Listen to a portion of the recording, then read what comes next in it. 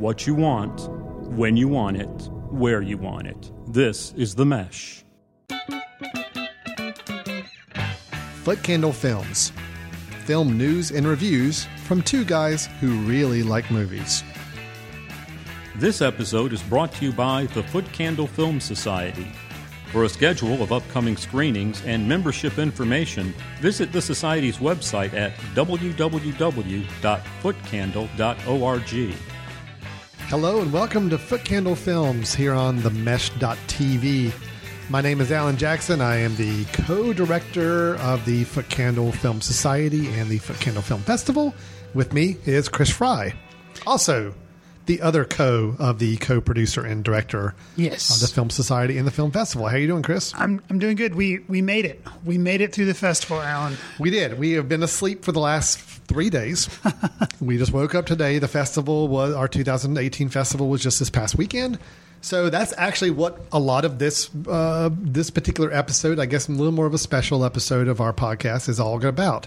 It's about the festival that we had this past weekend. Now, before you hear that and say, well, wait a minute, I wasn't at the festival, so there's really nothing I need to listen to in this show. Don't be so quick. We actually have some things that you may find interesting. We will be talking about a film during this episode that we did show during the festival, but it is a film that is now available for anybody to check out online, and that is the film American Animals, directed by Bart Layton and starring a couple of up-and-coming actors that you may have heard of. You've got, for example, Evan Peters, and also you have Barry Keoghan in this film. So we're going to talk about that. We're going to review that film because Chris and I have seen it now a couple of times each. Then we're going to take a break, and when we come back, we will do kind of a recap of the film festival. We want to talk with you about the winners. We had 6 award-winning films that showed at our festival. We want to talk a little bit about that and just some overall just observations and thoughts about the festival in general. Before we do close out our show, as always, with our recommendation of the episode, a film we think is worth checking out. Mine is going to get derided. I can already predict it, and that's fine. I'm ready for it. My recommendation is not going to be looked on favorably by a lot of people, but I'm sticking to it, and I have my reasons. So with that, Chris, how about we go ahead and kind of do this special festival wrap-up episode, focusing first on our main review, which is the film American Animals. Let's do it.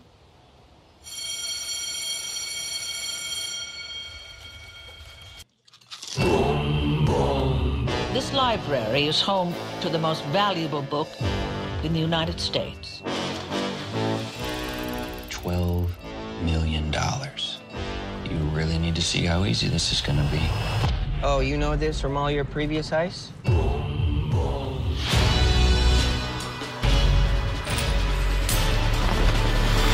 Can I just say how dumb this entire thing is? How do you know no one's gonna get hurt? I don't want you waking up years from now wondering what could have happened and who you could have been. American Animals, directed by Mr. Bart Layton, is a film that has to do with the true story, and it does play that up very quickly and early in the film. A true story crime drama where we have 4 bright, well-off college students in Kentucky as they plot to steal some very rare books from their university's special collections library. The film includes kind of an interesting mix, I can go ahead and say, that is a very interesting style of filmmaking, incorporating both some more documentary style elements along with the more dramatic elements. But it stars Barry Keoghan and Evan Peters as 2 of the 4 gentlemen that concoct the plot. And I guess the main 2 conspirators of this crime. And when the film really talks about not only the lead up to the crime, the reasons for the crime, but also some of the repercussions of having done what they did. So, Chris, with that, knowing that we've got a film that's kind of an interesting style, mixture of styles involved, it's got some young up-and-coming actors, maybe not household names yet, but starting to be on that cusp. You've got something that is based on a true story, which is always an interesting style. Tell me a little bit about just how this interesting mixture of a film, this interesting concoction of a film worked for you. I've seen films before that have tried to do a true reenactment type story. Sometimes have woven more documentary, real style elements, and it just didn't work, or else it was really boring. And I'm curious how you feel like this mixture in American Animals works for you as an overall total film package. Well, you and I saw this at River Run back in April. River Run Film Festival back in April in Winston-Salem, North Carolina. Yes. And we saw it, and afterwards, we both liked it. Spoiler alert. And then, we brought it for our film festival, which kind of, hints, hey, we couldn't have picked, I don't think, a better film to bring for our film festival as kind of our, spotlight film that wasn't in contention. Because you're right, it took some risks. It has, blending of kind of a narrative, action, crime, thriller kind of movie, but it blends that with actual footage of the individuals who did this story and their parents. And so, that sounds like that could just, kind of be sloppy or not sloppy, but just not really work or be jarring. But it worked for me the way it was blended. And I don't know, I feel like the director really pulled it all together, and it couldn't be a more perfect film. I do have one kind of misgiving, I guess. I mean, it's not perfect. I guess, every movie has its thing, but there's so much I like about this that my slight misgiving kind of fades away. And it's more of just something picky, like for my personal taste, as opposed to like a flaw in the film, if that makes sense. But yeah, what you kind of hinted at, the blending of documentary versus narrative. Going in, I didn't know it was really going to have that. Our listeners now will be spoiled that it's going to have that. But I don't think that takes away. It's just something bonus that you can experience with the movie. Just this movie has so much style. So much style. And the way they cut back and forth between, the narrative story that's going along and then cut to documentary footage is just well edited, well timed, just very, very thoughtful. So after a second viewing, watching it with the festival this past weekend with a crowd, kind of our own local crowd, your perception of the film has it really lessened at all? It hasn't diminished. I maybe caught a few more things that I didn't catch the first time around, as far as how scenes were kind of blended or what came next in the storytelling, how they kind of functioned. This movie is ostensibly a heist movie. These guys are trying to steal some art from a library. So it's not a bank heist, but a heist nonetheless. And, it takes from the typical heist film where they show you kind of opening, like, okay, they're in the middle of the heist, and then they step back and they tell you the events that came before it. And so they kind of do some jumping back and forth in time, and then they jump back and forth in time with the whole documentary aspect that kind of goes on. But not jarring and well done. And yeah, there's some cleverness too in the way they show you things, and you think you know what's going to go on in the heist because you've already seen that part, and then they play up to it, and elements I don't want to give too much away. Sure, no, I agree. But I don't know, it's just really clever, but not cleverness that I think takes away from the film or I feel like is cheating. No. I feel like the way things are revealed and the way things are told are very thoughtful, and something too that I appreciate. Yes, these are young men. They are committing a crime. And it shows them as kind of loving movies and glorifying the idea of like, oh, let's make something fascinating happen in our lives. That can be a very naive, young thing to think. And then the movie does not shy away from saying, no, this is real life, even though it's a fictionalized account, except for where they show documentary footage. But it doesn't shy away from that, and it gets intense. And you see how it affects people, and it's sad. So it doesn't shy, but yet it's still entertaining. It's not heavy-handed, which I think could have been a very easy thing to do. Like, oh, look at these young fools, and be very heavy-handed and make you not sympathetic to them at all. Yet they still did something wrong. So I don't know. How do you feel about how they blended things? No, I'm still really high on this film. Okay. And I think the word I heard you use, and it probably is the word that resonates the most with me, is I feel like it's a very clever film. And not clever like winking clever. It's the fact that we have four characters. Really two of them are kind of the main characters in the group. Sure. Both, I think, really well acted.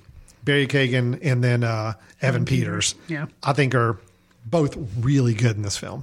But the fact that one of the two of them is a somewhat unreliable character in our film So even when we are presented with real footage of the people reflecting back on the story, on the experience, and we find out that maybe some things we were misled as a viewer, it's not because the film's playing a trick on us. It's because the other people in the film were also somewhat being misled, possibly as well too. So that's where I say the whole cleverness works, because we really feel like we're kind of a member of their gang in the film, where we're being presented the same information the rest of the team is. And the one person that they're maybe they think they knew what was going on. They think they knew what this individual was doing with regards to this plot. Come to find out, maybe it wasn't. Maybe this person didn't really tell them the truth. Maybe some things were covered up.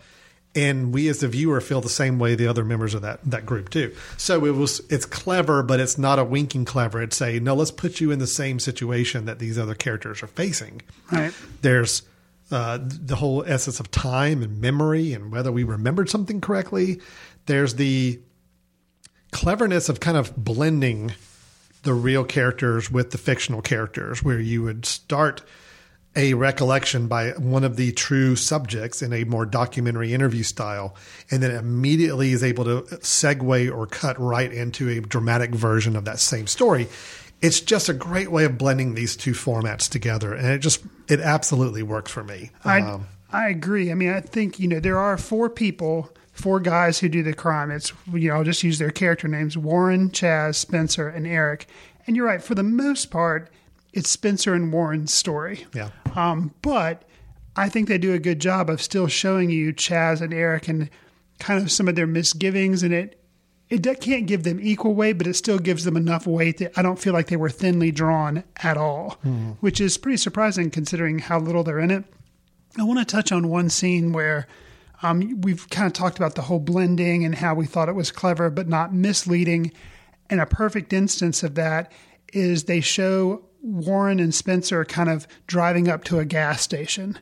And then Spencer goes out to go to the gas station. And then they actually have the characters say, "This is not how I remember it." And then they cut to documentary footage saying, "Yeah, in my mind, we were driving around in a car and when we talked about this," and then it cuts back to the movie and they're in a car. Like they do some very clever, but it kind of lets you know, yeah, this is the problem with memory. And I remember it this way. He remembers it this way.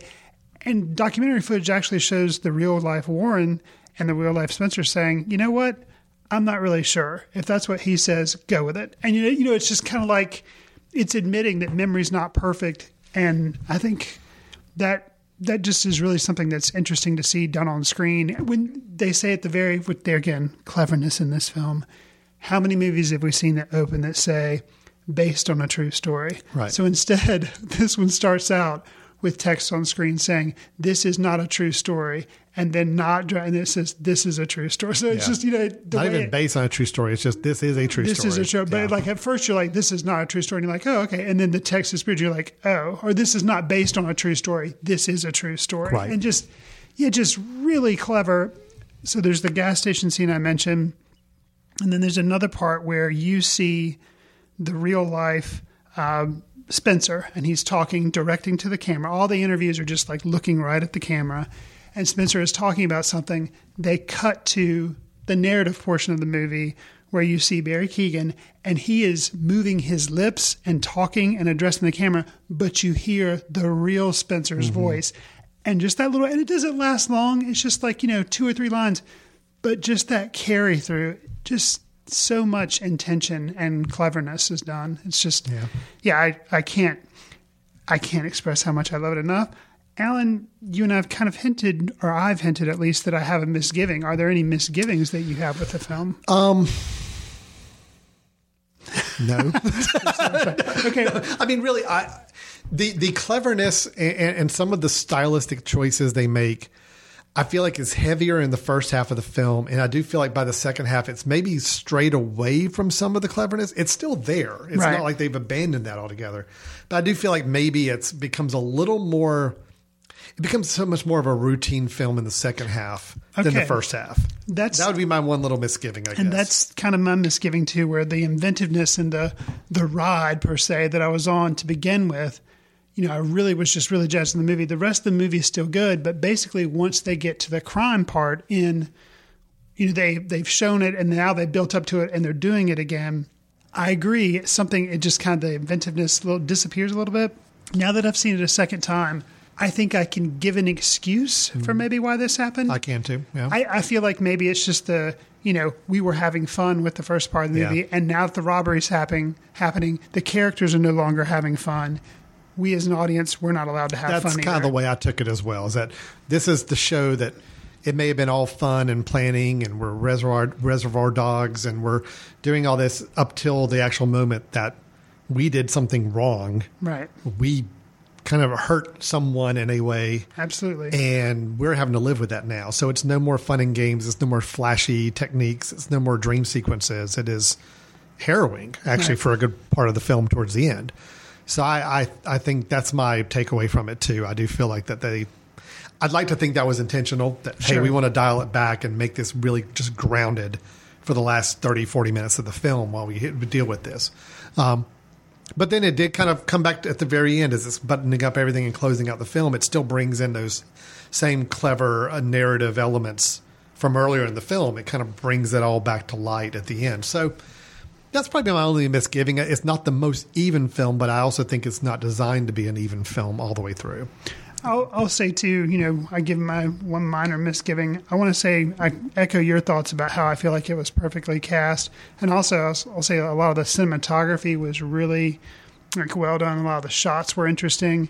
And then use of music in the movie, that's something I didn't really realize the first time as much as this time. I was really conscious of the soundtrack and the use of music, and just good. It's really good. It's just really good. I also want to call out too, and it's a relatively small role, but the role is very impactful. Okay. And I didn't even realize this is who it was, the actress in this role, but playing the librarian. Okay. Betty Jean BJ, they call her BJ Cooch, is Ann Dowd. And Ann Dowd is actually an Emmy award-winning actress for The Handmaid's Tale. She plays a character in that. I have not seen the show, but I understand she's really good in it. Okay. And for the part she plays in this film, it's not a extensive role, and really it's really heightened at one point for about a 20-minute sequence where she's kind of front and center in a lot of it. Mm-hmm. She played it really well, and it was you're meant to feel, and I hate even using a loose term victim, but there are victims to some degree in this crime. They really did a great job with the film of making you feel for the victims. Yes. And understanding that even though the crime on the surface may not seem as harrowing or quite as dangerous or quite as traumatic, you really get a sense of why it impacted the people it did. Right. To the extent it did. And I think Ann Dowd's performance as the librarian is part of that reason, because you have to believe that she was in a very upsetting situation. Sure. And the impact it could have on her as well. So, again, I know we're dancing around the film a little bit, but it is one of those even though it's based on a true story, there's enough there to not spoil, I think, as the story goes along. So, anything else, closing thoughts on the film? Anything you like, dislikes? So you mentioned some of the actors in it. You have Barry Keoghan as Spencer, Evan Peters as Warren. There's Blake Jenner, who was in Edge of 17 recently, and then he was also in Everybody Wants Some. I feel like, if you see him, he's one of those up-and-comers, and I think the three of them are going to be in more and more films. Right. Closing out, I would like to say I would love to produce, so, just send your checks in now when you hear this idea, because it would be an awesome idea, I think. A Jack White biopic with Evan Peters in the lead. Well, yeah, I mean, he favors him. I think, I think he could do and actually, you know what? I think Jack White might go for it if this director directed it, because I think kind of taking that thing of maybe this is true, maybe this isn't true, and just kind of telling a period musical biopic that way. I think Jack White would probably go for. Well, Evan Peters, I'm more and more impressed with the more I see him in things. Yeah. Of course, he had the role as Quicksilver in the X-Men films, which is a short little part, but easily, I think, people's favorite parts of those films if they're watching those films. He's in the American Horror Story anthology series on FX, and my wife's a fan of that show, so it's on in the background a lot of times when I'm there. I don't know what's going on. I'm not following it, but he's really good. And he was actually on the episode last night we saw. So it's fun seeing him play with different parts in that show as well. So he's a great actor.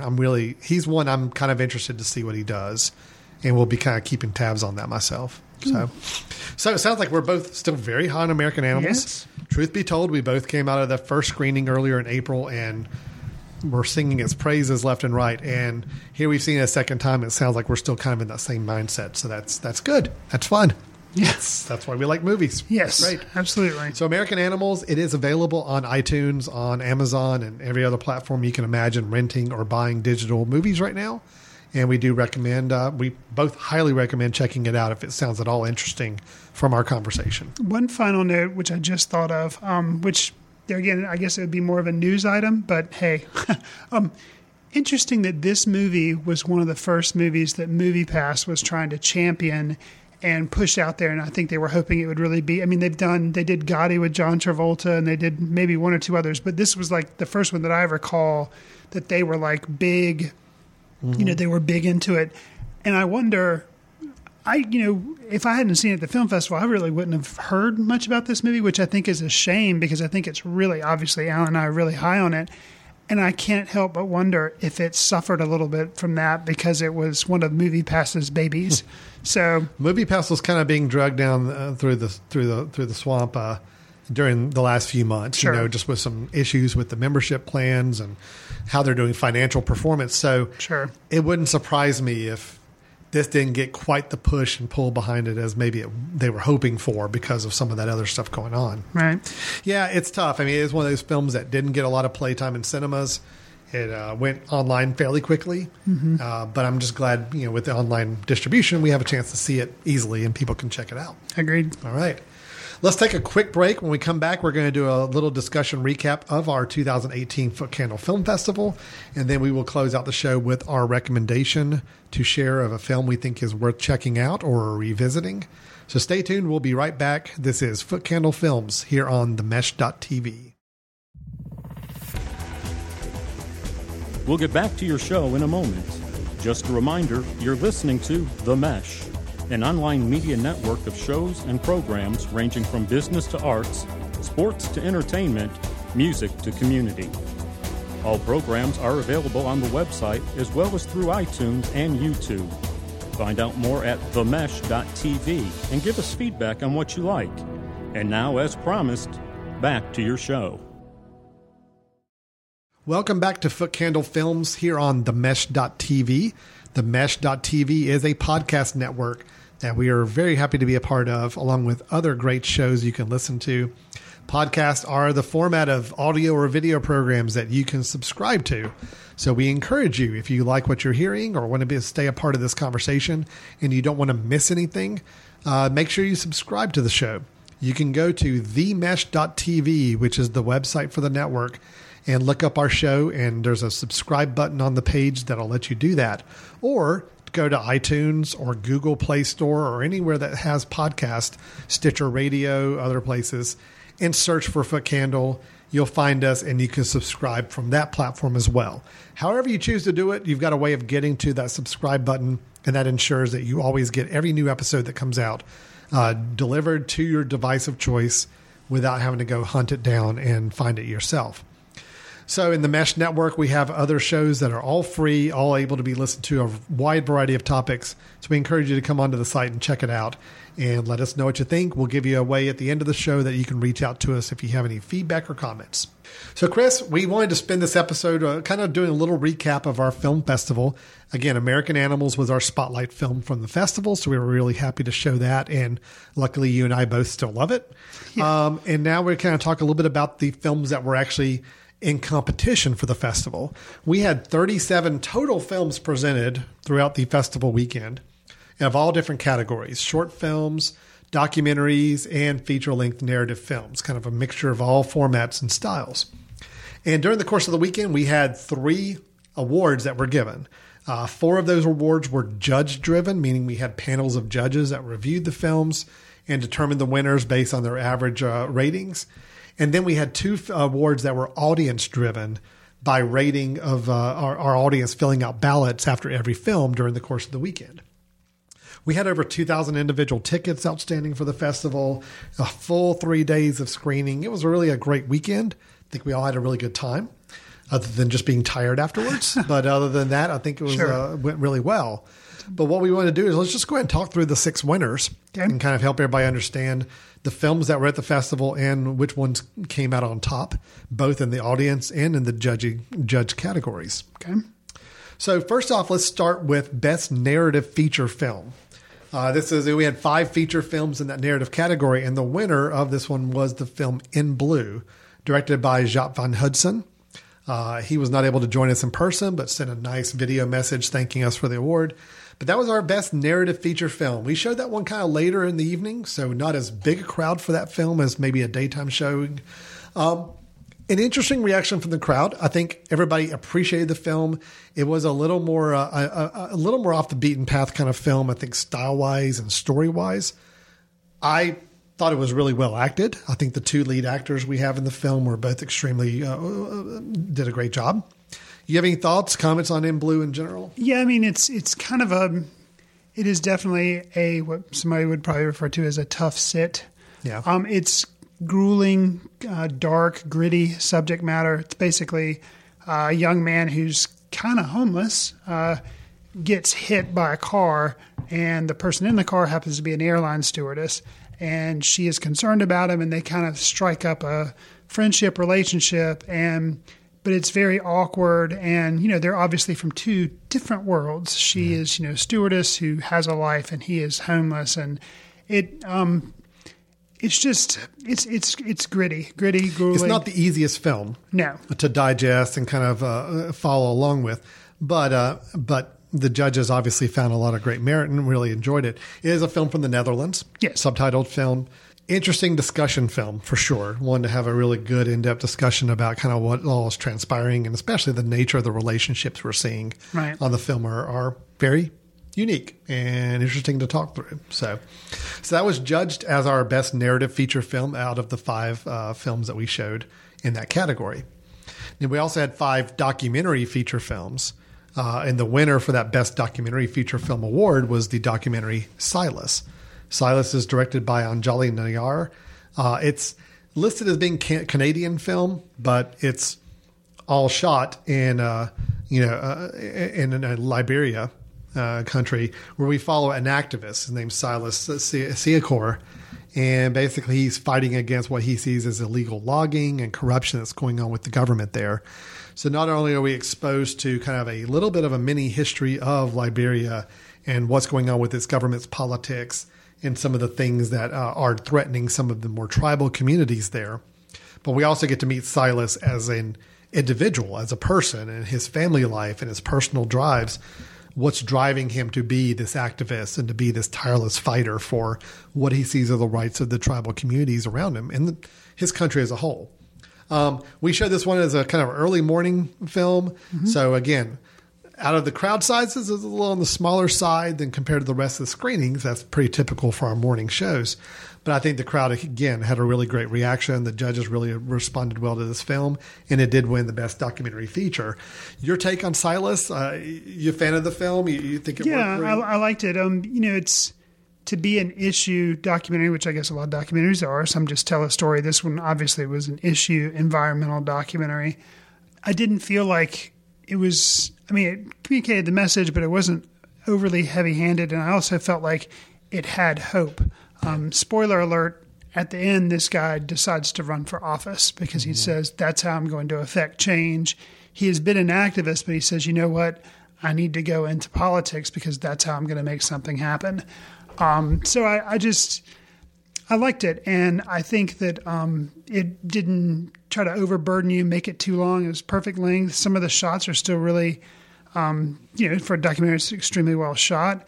You get to see, too, how he tries these different things, working with different groups of people, just ordinary citizens, and handing out cell phones and making them into reporters and kind of helping them to make the government, giving them means to try to make the government accountable. Yeah. And so all that, is fascinating to think about how, it's not uncommon here in the U.S. You see videos that are shot that get, something with the police, and you see that put up on YouTube or something like that. But this same kind of thing is helping other issues in other countries. And it was... Well, even the way they highlighted the technology in the film, I thought was pretty fun too. It's like, little pop-up screens that would show what the person's seeing or typing. Right. You see that used in some TV shows now and other things, but in this film it worked because the technology was such a key driver of how he was mobilizing people around him to help out. And like I said in the intro, I think the fact that I felt like it was a really good amount of time on him as a person. So it wasn't just this mythical figure of a activist who we just follow like what he's trying to do from a professional standpoint and to try to work with the government and make changes. We see him at home with his wife and his kids, and we get some perspective from his wife about what kind of toll his activism is actually having on the family as well. Well, that's that was really nice. Yeah, they didn't shy away from, the wife saying, yep, he gets up, he goes to do this, and meanwhile we're here, and she worries about him because it is dangerous stuff. He is, we see him at the hospital getting diagnosed as having a lot of stress and anxiety that's kind of affecting him health-wise. Which you can definitely understand why he would be stressed. Yeah. So it was, they didn't put him up on a pedestal, but yet they did show kind of the everyday effect that it was having on his wife and his family. Yeah, it was just really well balanced and an interesting snapshot of that whole situation. So, both the narrative and documentary feature categories are some very strong film competitions, and the scores were relatively tight in a lot of these films as well. True. But Silas was the overall winner from the judging standpoint of the documentary feature film. Now, talking about a couple of shorts, and these are the other two films that were judged by a panel of judges. We had a best narrative short film. I think we had about 17 narrative short films, if I remember correctly. I think that's right. Quite a large number. But the one that was chosen as the winner was the film Chuchachaj, and that was directed by Barnabas Toth and from Hungary, and it was shown during our opening night event where we show all the short films that we featured for the night. And it's a film, again, it's a short film, but it has to do with during a professional conference in Prague. Two different interpreters in the Hungarian booth realize that they think there's only really one person maybe listening to their translated version of the speech, and they're trying to figure out who that might be and how they want to carry on the conversation with them. It's funny, but it also had a little bit of drama to it at some points, and especially at the end as well. I think the crowd loved it. Got some great feedback. Chris, you a fan of this film too? I am, and with short films, you have the challenge of how can I tell a story in a limited amount of time? How can I make it interesting? And I think they did the perfect kind of blend of everything where they told a story, they did keep it light, funny, but at the end there was kind of a takeaway message of what had transpired. So I think I'm not surprised it won. It seems like it was the perfect, one for best narrative short film. It was the perfect little package. Yeah, it was. And Barnabas Toth, the director, was with us for the weekend at the festival, so he got to accept his award in person, which was great to always see. And we're kind of anxious to see what he works on next, and hopefully we'll be able to stay in contact with that. Another short film, our best documentary short film. We actually had a fair number of short documentaries this year. That number's kind of improved every year as we see the films we choose for the festival. And the winner of the best documentary short film was a very unique film, The Likes and Dislikes of Marge Bagley, directed by Taylor Stanton. And what we have with this film is it's a family documentary done in stop motion, felt like animation. Mm-hmm. Telling the lifelong struggle of Marge, who's the matriarch of the Bagley clan, to find happiness. It goes through a lot of ups and downs of her life, how it's affected her children and grandchildren, and how they see her as the matriarch of the family. And again, all done in stop motion animation with almost like a cloth felt like material all throughout as well. Very, very creative, very well done. And the judges obviously felt that it was the strongest documentary we had to give the award to. Chris, I know you're a fan of this film as well, and especially from the creativity standpoint, but anything else really struck you about this film? Well, and we did, the director did send a message, an acceptance speech. He wasn't able to make it in person, but sent an acceptance speech, and he acknowledges, this means a lot to me. It was a labor of love. It was a family story telling the story of his grandmother. And so just the fact that if you think about it, was a story he thought was interesting, but he was like, well, how am I going to tell this? How am I going to make it interesting? If I just interview a bunch of people in front of the camera and use family photos, yeah, it might mean something, but how can I kind of put people in a world or in this time of my family? And so he's like, okay, I'll use stop motion. And he does so you can tell, yeah, it's probably very time intensive. And just, if this hadn't won Best Documentary Short Film, I'd kind of want Funk Candle to give it a special achievement in, a special achievement award in, Get Up and Go, Bootstrap or something. Just the fact that he was able to make this because, it was just really neat. And I just really appreciate, like you said, the creativity of it. So it was, to me, as a joy to watch. Mm-hmm. Just the use of the felt and the material and the animation, but then to convey some real nice emotions too. Mm-hmm. I mean, there were some moments in this short film that are pretty heavy. Sure. And talking about real family drama, and I think it put a really interesting view of how we can view family drama without being. I think if it had tried to be acted, it wouldn't have worked as well. And I think the documentary could have told the story, but it wouldn't have been as affecting as I think what we saw here. So it's just a very unique telling of a family story. And choosing stop motion as opposed to something like animation. Yeah. I'm not sure animation would have really worked either, because something about stop motion, you don't have the jarringness of like, oh, these are actors just acting this story with voiceover. But the stop motion, I don't know, it just helps you experience it or something. Agree. I like the choice there. It was a daring choice, but I think it paid off, obviously. So staying with short films, let's flip over to the last two awards, and these are the two that were determined by audience. So we had rating sheets that were passed out for every film that we showed. People got to rate every film they saw throughout the weekend, and we took the average ratings of both the best short film and the best feature-length film to create these last two awards. So during our opening night block, we did show a short film that was judged as or reviewed by the audience as their favorite short film of the whole weekend. And that was the film Game, directed by Jeannie Donahoe. And what we have with Game is a story of a new kid who shows up at the high school boys basketball tryouts and is pretty good, making an impression, but is having a hard time kind of fitting in with the rest of the team. And some things are kind of learned and observed as this team is trying to figure out how to integrate this new kid into their team. And the coach has some decisions it has to make with regards to this new player. I have to kind of call it out because I'm a University of North Carolina Chapel Hill graduate, big fan of the UNC basketball program, and Mr. Rick Fox plays the coach in this short film, which was a nice surprise for me. Did not know that before I saw this film. Sure. So seeing him as the coach, one of our star players from the, I believe it was like late 80s, he played for the Heels. So he started in this. It got a great reaction from our crowd. Obviously, the audience favorite. This is their favorite short film of the entire festival. And Jeannie Donahoe, award-winning filmmaker. She's out of L.A., and we're really happy to have her her film in our festival. Yeah, things with short films. We've talked about judged award was something about translation that was kind of light, but that's the wonder of short films and fitting them into the festival is you get a nice mixture. And this was essentially sports. People playing basketball and kind of coming of age and the drama of trying to fit into a crowd and bullying.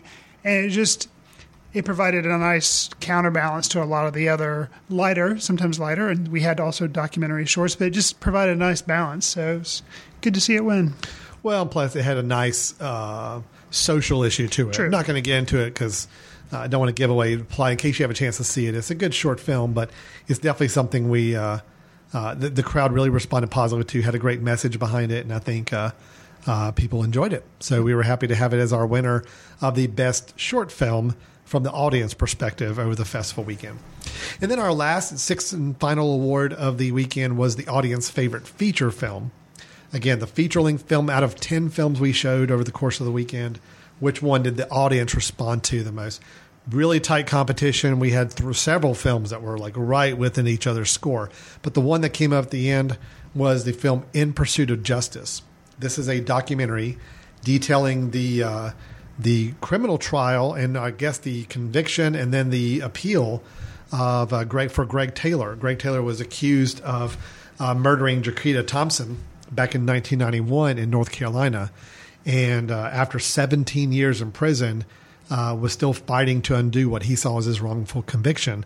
So it follows lawyers and investigators in the state of North Carolina as they're trying to work through this appeal process and to have a case reopened to try to find him, see if he could be found innocent or not after all these years. And some of the changes that were done within the North Carolina legal system because of this case is specifically too, which I thought was a pretty interesting part of the film. Absolutely. It wasn't just a crime documentary to follow on, but you actually see that there's some real true impact from this case that affected the state of North Carolina and could eventually affect other states across the nation in the future. Yeah, this film seemingly very timely. It is playing some more festivals for the rest of 2018. It'll have a general release, I assume, at some point. So if you see it at a festival, I urge you to check it out. Then when it eventually comes online or gets distribution, obviously check it out, especially if you are a fan of like the Serial podcast, the first season, the current season that's going on where they spend time in one courthouse up in, I think it's Ohio. But if you're one of those people that is interested in the justice system and how it's working, how it's not working, I would definitely recommend In Pursuit of Justice when you can get your hands on it. The director, Greg Jambak, was with us and accepted the award on behalf of the film. But it also, we are also really fortunate to have with us one of the main attorney that was kind of involved in the case. And she was a real big advocate and one of the real key proponents of the change in the ability to actually open back up and investigate people who feel like there's been a wrongful conviction and reviewing those cases. So she was able to join us as well, which is great to give us a little bit more legal background on the film project itself. So In Pursuit of Justice really resonated with the crowd. I think people really got behind the story it was telling and the way it was told in a very effective manner, but also seeing the bigger picture of what this story had impact-wise on the rest of the state of North Carolina. So we were really happy to present them with their Audience Favorite Feature Film Award from the Foot Candle Film Festival this year. And Chris, that was our 6 winners. So we had 6 films out of 37 that walked away with an award. But I will say, and not just saying this from a personal standpoint, but I know from a lot of the feedback we've gotten from audience members and some of the surveys we've done afterwards, a very, very high caliber set of films in competition this year at the festival. So we had over 220 submissions, got it down to 37, and then we ended up with 6 winners that walked away with the trophies. So it's a pretty good festival from now that we have that one in the books. I thought it was really successful. Every year, it seems like quality of films just keeps getting better and better. And don't know what we're going to do to set the 5th year apart, but we've got a while to worry about that. So we'll see. Yeah, we got to start coming up. 5 is, it's kind of an anniversary. Yeah. A little bit of one. I mean, not like a 10-year anniversary, but it's getting there. We got to start figuring out how to step it up a little bit more even so. And we'll be looking forward to starting some planning on that here very soon. I'm sure come next spring, summer, you'll start hearing us talk about it a little bit more. So that is the Foot Candle Film Festival. I think in general, we had, out of our 37 films, I believe we had close to 20 of the filmmakers there in some representation. So that's over half. Yeah, of our films had representation from filmmakers there at the festival. And we had a great opening night event with a reception. We had a great closing dinner award ceremony.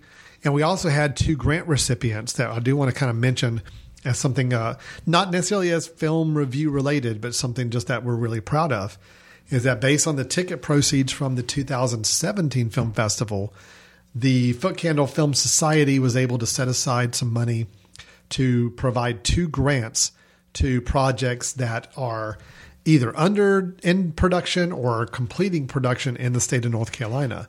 Filmmakers that applied, we had over 20 applications, people applying for these grants. Our grant committee reviewed and found 2 that they felt like were probably the best candidates for grant money going forward. Not to say the others were not. I mean, these were all really exciting projects, but it did just come down to saying, based on the money allotment that we have and available, these are the 2 projects that seem to have the most opportunities for growth and doing some really good things with the film. These 2 projects, one of them is the film Santiago, and it's going to be directed and produced by Pilar Timpain and Christine Delp. And it is a story about a small church community in Greensboro, North Carolina, that offers sanctuary to a woman, a Guatemalan grandmother, who has been threatened with deportation after 25 years of living and working in the United States. So it's actually showing that she's still, my understanding is she's still living in sanctuary right now.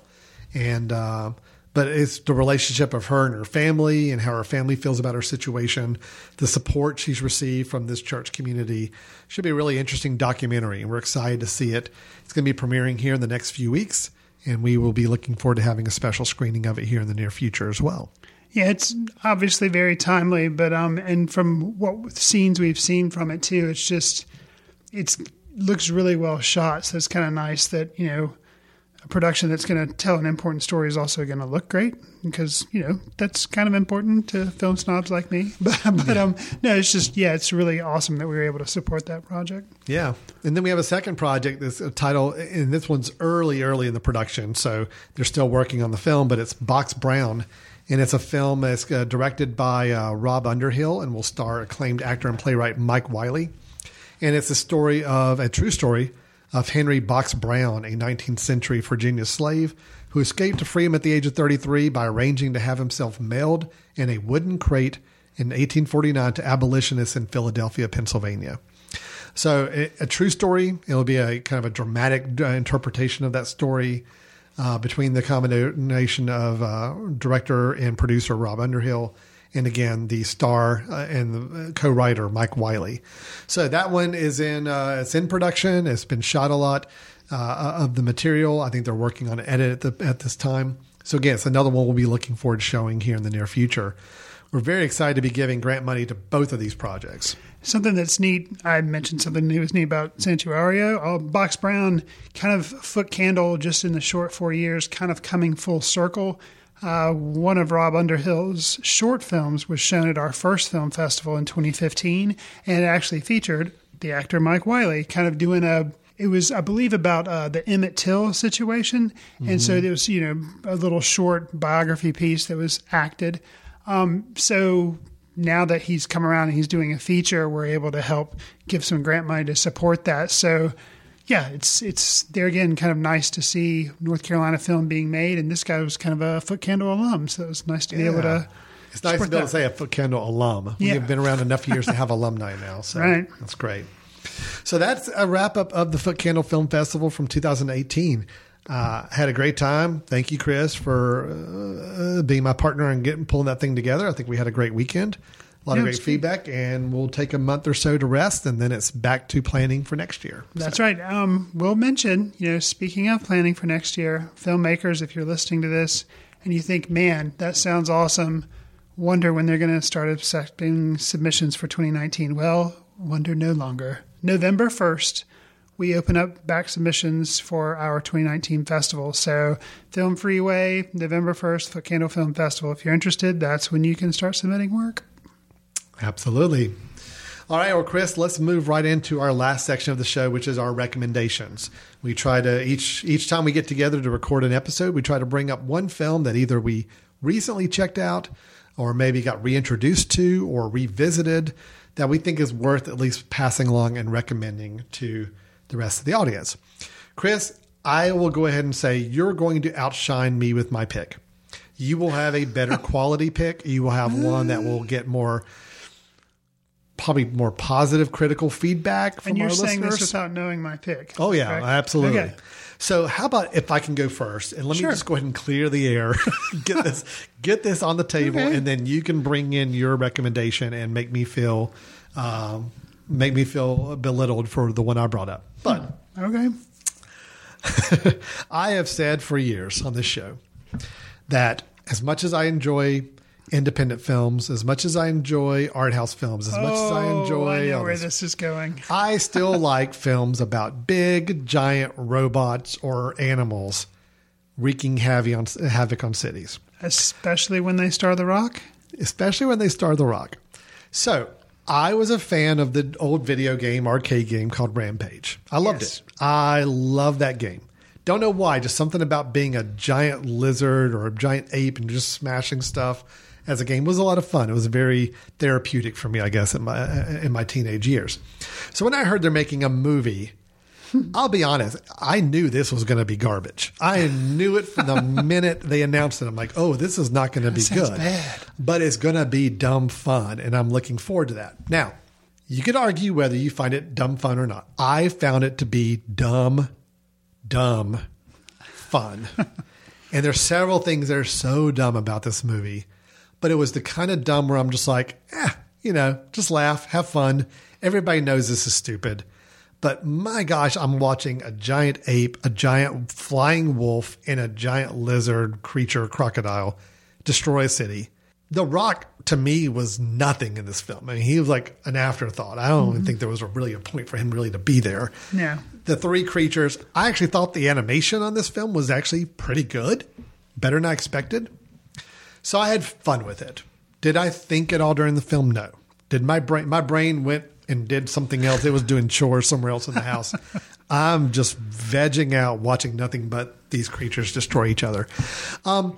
I thought it was a decent, fun time. I'll even say my 11-year-old, who has become he's pretty critical about films nowadays. He doesn't just watch anything. He can watch something and say, yeah, that wasn't really good. He saw the previews for Rampage. He saw all the information about it. And he's like, yeah, Dad, that just doesn't look good. I said, well, you know what? I'm still going to watch it. And the other day, I'm like, I have it up. I'm queued up. I'm like, you know what? I'm going to watch this film. Nick, do you want to watch it? He's like, well, I guess. I don't really have anything else going on. Even Nick at the end of the film said, that wasn't as bad as I thought it was going to be. So that is my recommendation for a film that's not as bad as you may think it's going to be.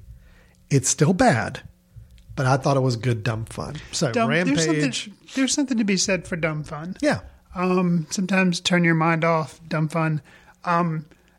I did see the movie. I know you did. Thought it was dumb. Didn't have enough fun. But I can see how a different mindset would probably, dumb fun. I think actually what hurt the movie for me, I like Dwayne "The Rock" Johnson. He just seems like a fun guy. I haven't seen Skyscraper, thank goodness. We didn't have to go see it for the show, so I haven't seen it. He's not, other than Jumanji, he just really hasn't had a good film.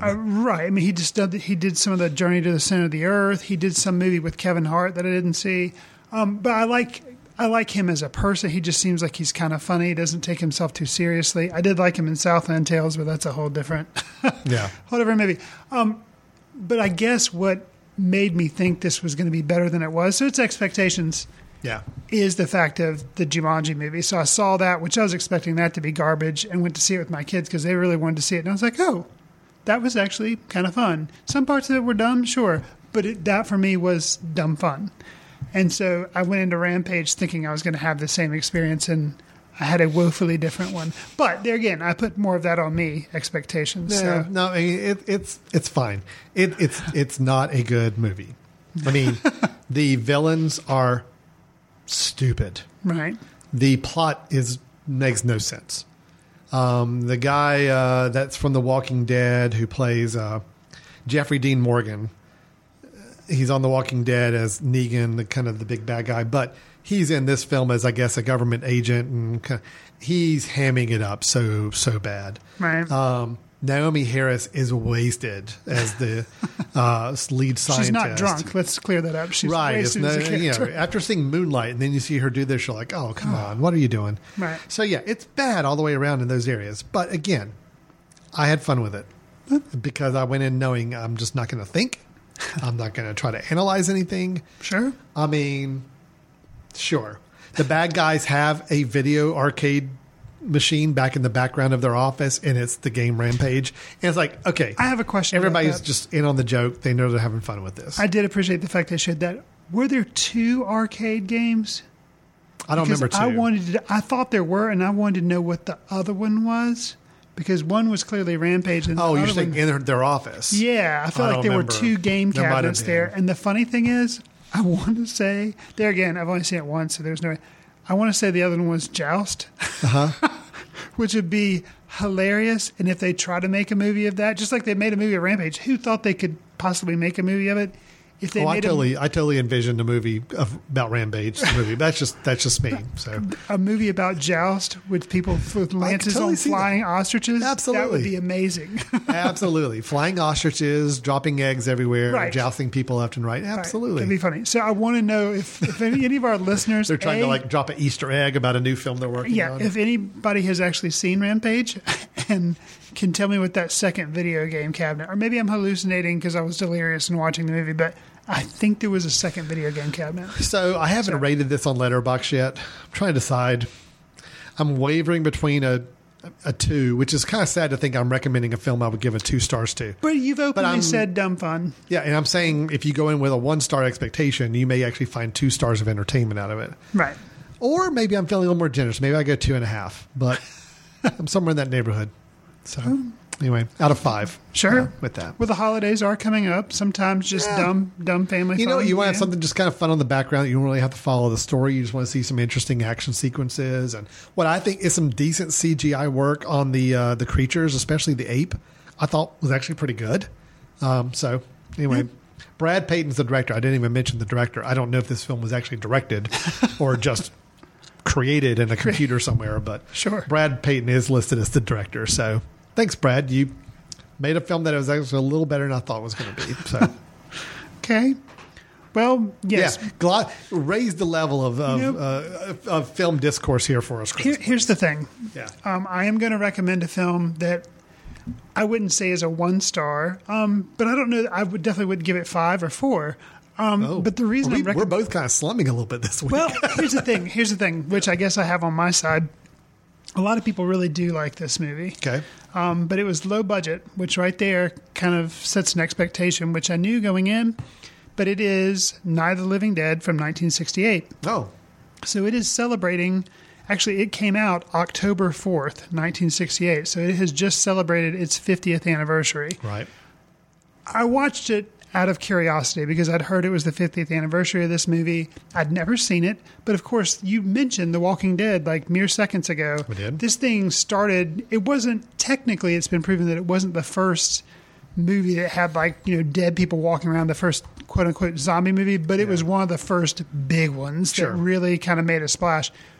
So I wanted to see, what it was all about. What was really surprising to me, and I guess because it came out in 1968, it's shot in black and white. The special effects are pretty minimal, but even like the horror effects, or a lot of it's like, and I guess maybe because of budget constraints off screen, but it's still fairly effective, and they still build up some suspense. And what they bother to do, which is kind of surprising because you'd figure low budget, all it's going to be is a bunch of things jumping out and killing things.